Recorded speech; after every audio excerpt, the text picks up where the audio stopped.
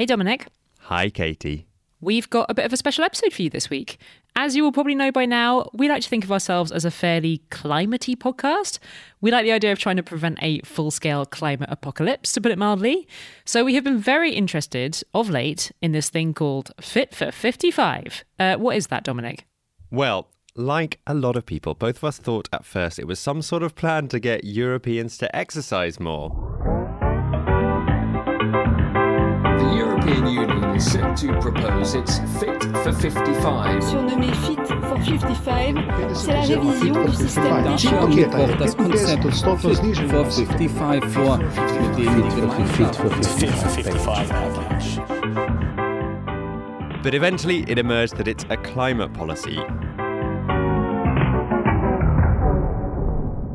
A really big policy, and one that's potentially going to have some pretty big consequences on all of our lives. We knew this was a big thing, but if I'm being very honest, both of us were too busy having a holiday over the summer to spend much time digging into what it really means, which is why we're really happy to be bringing you a deep dive into this policy this week. Before you switch off because you think that sounds incredibly boring, you do not need to be a policy nerd to enjoy this conversation, because the person who's going to be guiding us through this monster of a policy is someone who's incredibly good at explaining things. Where we're not decarbonising enough. Where we're all going to die in a flame. We are teaming up with the Open Society's European Policy Institute to bring you this special episode. Emily Stewart is one of their climate specialists. She's a full-time explainer of complicated EU climate policy things. Before we spoke to her, we had a basic grasp of this idea that Fit for 55 is Europe's flagship climate policy, and we also knew that it's pretty ambitious. But in terms of how it might affect our actual lives, things like the kind of cars we drive, the kind of homes we live in, we were kind of in the dark. We were also quite conscious that in just a few weeks from now, the world's leaders are going to be gathering for these massive climate talks in Glasgow in Scotland, the COP26 talks, and we wanted to know how this policy fits into all that. How does what Europe is planning to do to make itself more carbon neutral, how does that compare to what the rest of the world is doing? Is it also enough to make up for the uncomfortable fact that Europe, historically, has been a massive contributor to the climate crisis that we now find ourselves in? By the end of our chat with Emily, we felt not exactly like experts on European climate policy, but definitely much, much better informed about where we're at. And we hope you will too. Enjoy!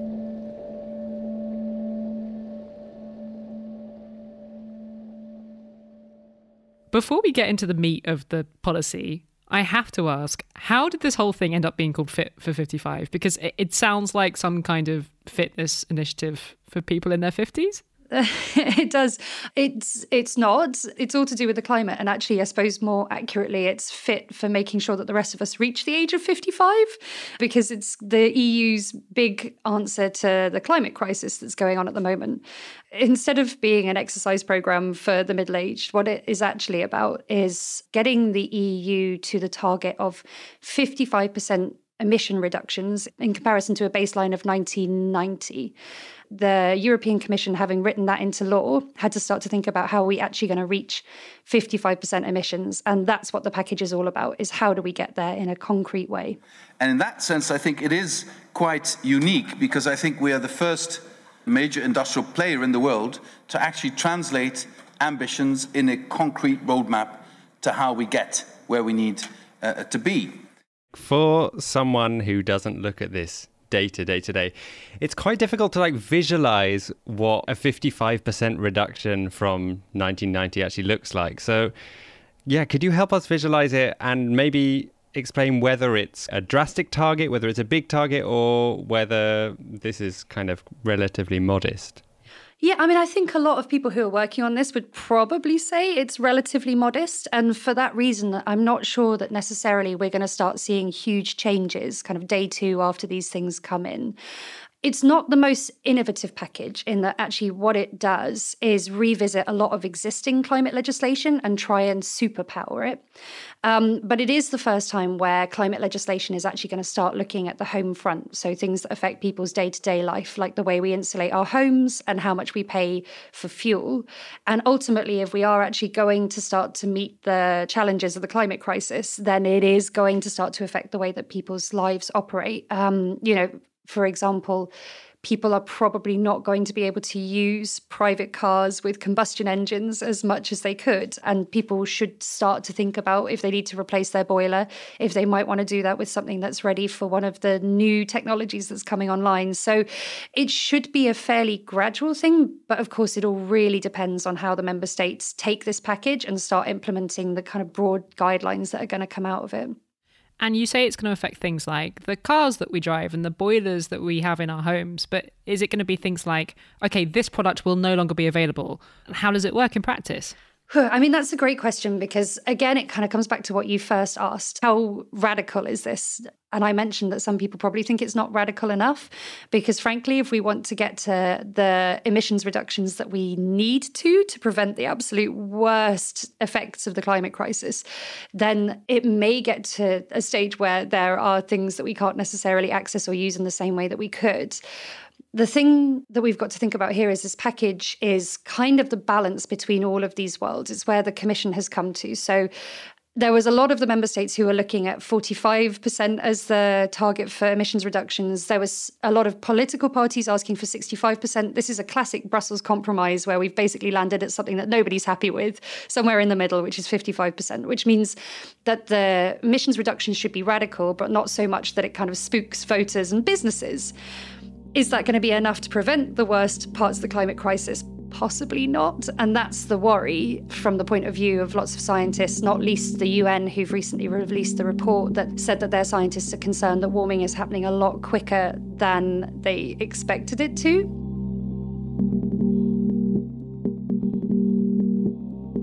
I mean, on the broader question about our lifestyles, this is something that we at Open Society Foundations do have some concerns around because the Commission is introducing for the first time targets for reducing emissions, as I mentioned, in homes and transport.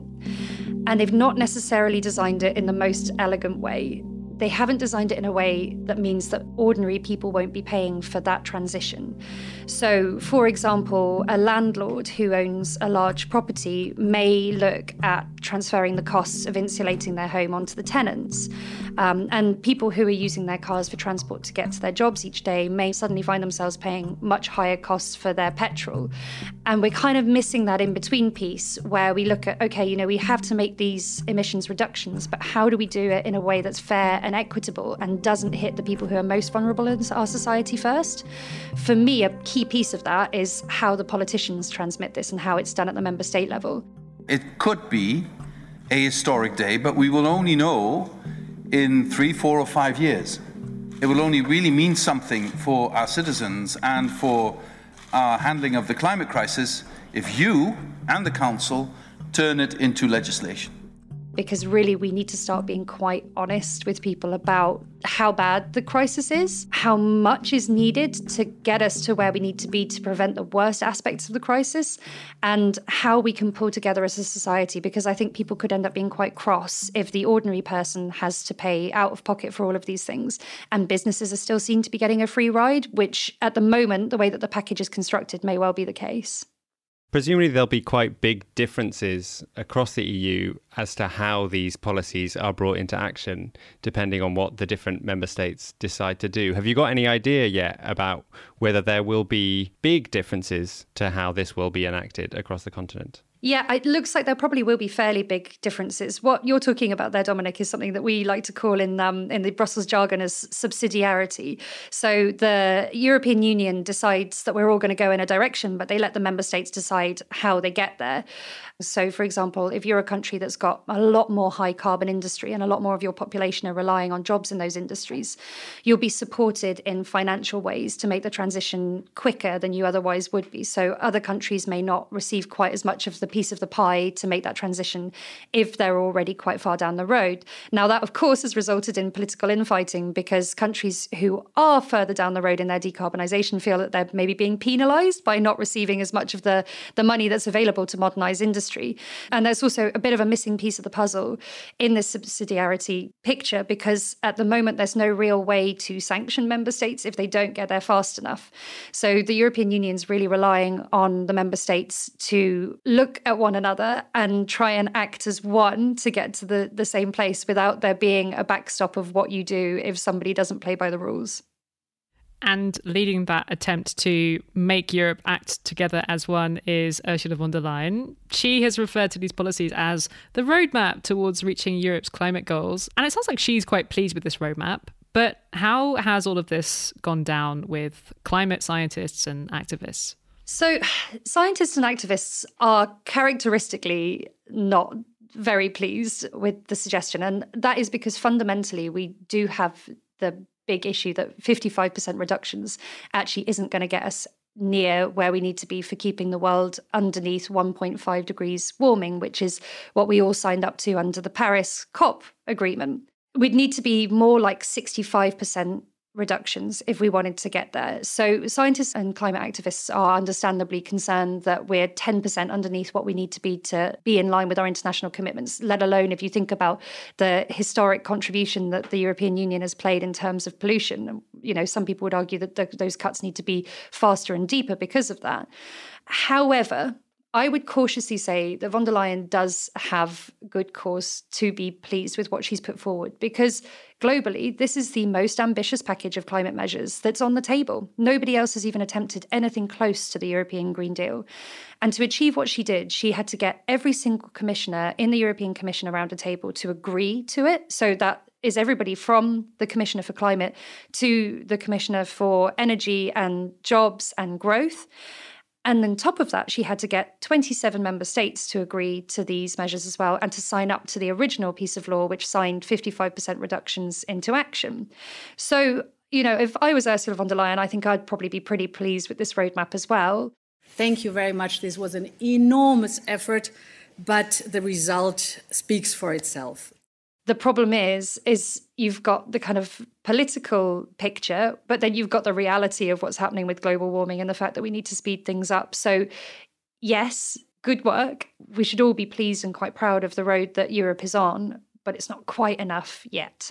It's also not quite finished yet, is it? This is just the proposal that will now need to be discussed by the European Parliament, and there'll be ongoing negotiations. To what extent could this still all change? Is there any chance that they could come up with much more ambitious goals? Yes, it's not generally the way things work, unfortunately. It does happen that sometimes we have legislation that's proposed and you have an enormous wave of optimism through the European Parliament that carries a piece of legislation way above and beyond what people had expected. And to some extent, this revised aim up from 45% to 55% was one of those. So we know that the ambition is there in the European Parliament. But generally speaking, things tend to get watered down rather than watered up. So we'll have to see how that works in practice. On the other hand, this is all happening to the backdrop of the climate crisis being on Europe's front doorstep. In Austria, flooding and heavy rains are causing serious damage. Wildfires are destroying huge swaths of territory around Europe. Europe potentially recording its hottest ever Europe day. has also been badly affected by the floods. Weather forecasters say it is the heaviest downpour in 1,000 years. It comes as severe heat waves intensify. Going into the summer.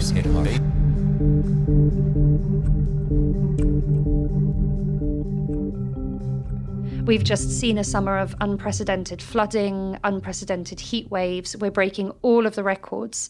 And where member states have usually been a little bit of the sticking point, they're now under a lot more pressure from their own citizens who are seeing the day-to-day realities of the climate crisis to do something ambitious. And who knows, maybe in the next couple of years with that pressure, we might come out and land somewhere that really gets us where we need to be going. It's really interesting watching this from France because, as you say, there are all of these mostly young voters who really, really want governments to act like way more radically on this stuff than they are already. Having said that, you know, I live in a country that had a major social revolt, essentially over a policy that was aimed at trying to make the country more environmentally friendly, right? People might not remember this, but the whole thing that sparked the Gilets jaunes protests a few years back was this plan to make car fuel more expensive. And people got absolutely furious about it. They said it was this classic case of technocrats who live in cities making policies without understanding the impact of how it's going to impact working people, and working people especially who live outside big cities. There is this awareness that big corporations aren't perhaps being made to bear as much of the cost as ordinary people. But is there anything in the package aimed at actually helping to alleviate that impact on normal people? So that's a really good point, Katie. And I'm going to quote the chair of the Environment Committee in the European Parliament. He's called Pascal Canfin, and he's a member of En Marche, so he knows the backdrop that you're referring to in France very well.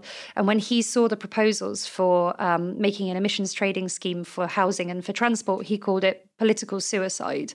So there are plenty of politicians who are very aware of how green measures have backfired in France and want to make sure that these measures have that social dimension. I think that Europe's answer to that was the Social Climate Fund, which is one of the only really new tranches that have been introduced by the Fit for 55 package. The rest, as I mentioned, are mostly revisions to existing things. And the Social Climate Fund aims to make sure that cash is flowing to regions and populations who are going to be disadvantaged by some of these policies. But at the moment, it doesn't look like it's enough. And there are other parts of the Fit for 55 package which have financial elements where they're not necessarily directing that cash flow to the communities who are going to be affected first and foremost by moving away from high carbon industry or high carbon lifestyles. So there's a lot of fiddling with the books, if you ask me, that still needs to happen on the financial side to make sure that those vulnerable people are getting the first piece of the pie when it comes to these funds, and that the funds being created by taxing industry for fossil fuel use are being channeled into innovation, and into innovation that's going to create new jobs and new opportunities for people who've otherwise been working in these industries. We're speaking to you from a Europe that's in the midst of quite a serious energy crisis right now. The price of natural gas already increased around sixfold compared to last year, and consumers and businesses are really feeling the pinch right now. Do you think these policies are going to further exacerbate price rises? I mean, some of these price rises at the moment are arguably already because of Europe's green policies. Yeah, well, I think I take a bit of issue with the premise of the question that some of the fuel rises are because of Europe's green policies. I think that a lot of the price rises are due to Europe's inaction on green policies. We've known for years that we need to be making these steps, and we're doing things very last minute in a bit of a haphazard way, which means that we're seeing, price rises where there's grid unpredictability. Had politicians heeded the warnings about the needed transition 10 years ago, then we wouldn't have this issue and probably would have a much cheaper, more connected grid. I mean, there's also, of course, a big geopolitical aspect in here, because where does Europe get most of its gas from? Wholesale gas prices in the UK hit a record high, rising nearly 40% in a single day. They went on to fall after that, after President Putin indicated that Russia might boost supplies to Europe. And at the moment, we're building a brand new pipeline that goes to Russia. And we're also putting into action something called the Green Taxonomy, which is basically a list of activities for the financial industries to know whether or not they're going to be classified as green. And there's a big argument going on about putting gas in there as one of those green activities. So we're kind of locking ourselves into future problems, particularly if you look at the volatility of gas prices and where we're mostly sourcing it from. So crucially, we need to be making sure that we're connected in a way that makes the absolute most of the energy that we have. And that means reducing the amount of energy we're using and making sure that efficiency is the number one priority. And does this package do that? Not yet. In fact, that's a huge missing piece in the package. There's an awful lot in the European Green Deal about green growth, and this is kind of the narrative that underpins it. But we do need to start to move towards a paradigm where we're looking at reuse of products and reduction of our overall footprint. We chose carbon pricing as a clear, guiding and market-based instrument with a social compensation.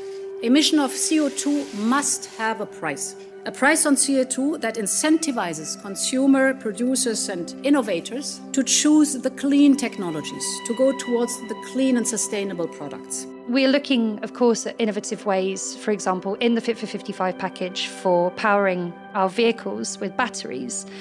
But that potentially drives more mining for the types of rare earth minerals that we put in the batteries for our cars, which leads to more global warming when you deforest the areas that you have to get those rare earth minerals from.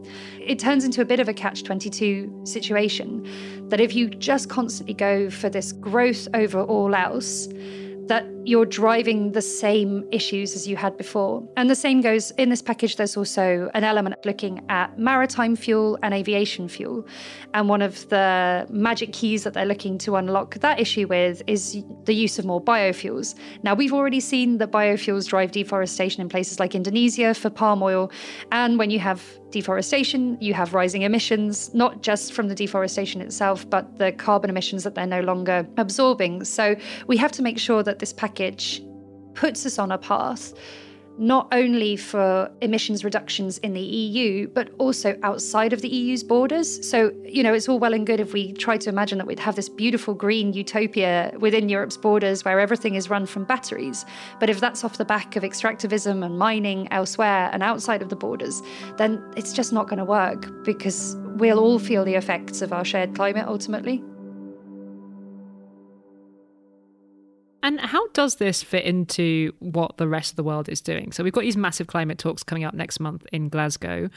Is there a chance that what Europe's doing, which according to you is like really quite a world-beating and fairly ambitious, if not ambitious enough, program, is there a chance that that could encourage other parts of the world to be more ambitious themselves? Yeah, I mean, there's always this dichotomy as somebody who is pro-European of having a kind of double personality about what we do. Now, on the one hand, a lot of what you've heard from me about the Fit for 55 package is quite negative, saying that it doesn't go far enough, that it potentially drives more mining and deforestation. And then on the other hand, I'm saying, yeah, it's world-beating, it's the best out there. And I think it's okay to have those two contradictory views. And that's what the European Union needs to go into the COP with in their mindset. But they also need to be very mindful of the fact that other countries outside of the European Union can see how we're operating. So we do have to walk the walk as well as talking the talk. It's not going to be enough to go to COP and tell other countries that they need to decarbonise if people can see that we're not making those efforts within our own borders. I do, however, think that as a market, as one of the biggest markets in the world, what we do has an effect outside of our borders. So if we go to the COP and we're saying, look, we have this world-beating package, we are going to stand here, we're going to say that we're going to reduce our emissions by 55% in 2030, aiming for that 1.5 degrees, then other countries are going to need to sit up and take notice, not only for their own ambitions, but also if they want to be able to compete with some of our future technologies, if they want to be able to import into the European Union's market, they need to make sure that it's going to be compliant with the types of things that we're doing. So just on a very practical measure, there's that. But one would also hope that moving towards COP in Glasgow later next month, that we could have a little bit of the spirit that we had in the famous Paris COP, where the European Union was one of the main drivers of this low ambition coalition to get us to this 1.5 target, and really bringing people with us in that spirit, because I think that's what we're good at. When we're good, we're very, very good, and we're good at bringing people along with that kind of spirit and that ambition. And I hope that we can bring this to COP and not kind of regress into a feeling of almost like climate nationalism, where it's, well, we're going to innovate, we're going to decarbonize, and you can follow or you can get left behind. So, Emily, you've been pretty fair, I think, on Fit for 55 today. It seems like there's quite a lot to be critical about, but also quite a lot to be proud of as a European. Where do you settle? Are you looking at this bill as a glass half full or a glass half empty? I think definitely a glass half full that can only get fuller. Because we've got the building blocks now in place. We've got the ambition. We know what needs to be done. And the scientists are consistently reminding us that we need to be doing more. So it's very difficult to block those experts out and not listen to it. I think we need to be cautious with our optimism about what COP can deliver, because it's been plagued by technical difficulties, not least the pandemic. But in terms of what the EU can deliver in the coming years, I think we've got a lot of reasons to be optimistic. And I think that's the only way that we can possibly move forward with looking at addressing the climate crisis, because there's absolutely no point in lying down and saying, well, the politicians won't get to it, things can't change, the emissions are only rising. We've got the package, we've got the framework, we've got the way forward. We now just need to make sure that the EU can deliver on getting us out of this climate crisis and look forward to what I think can be a much brighter, socially positive way of living our lives if we can deliver on everything that Fit for 55 has the potential to do.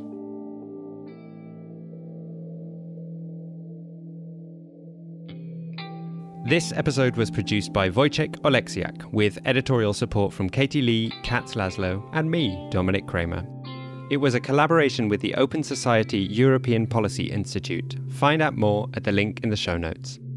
This podcast is a member of the Are We Europe audio family. Thanks very much to their team in Brussels for welcoming Emily in their lovely podcasting studio. Music was provided by Blue Dot Sessions. Thanks as ever to our Patreon supporters. They're the ones hopefully keeping this podcast fit till we're 55.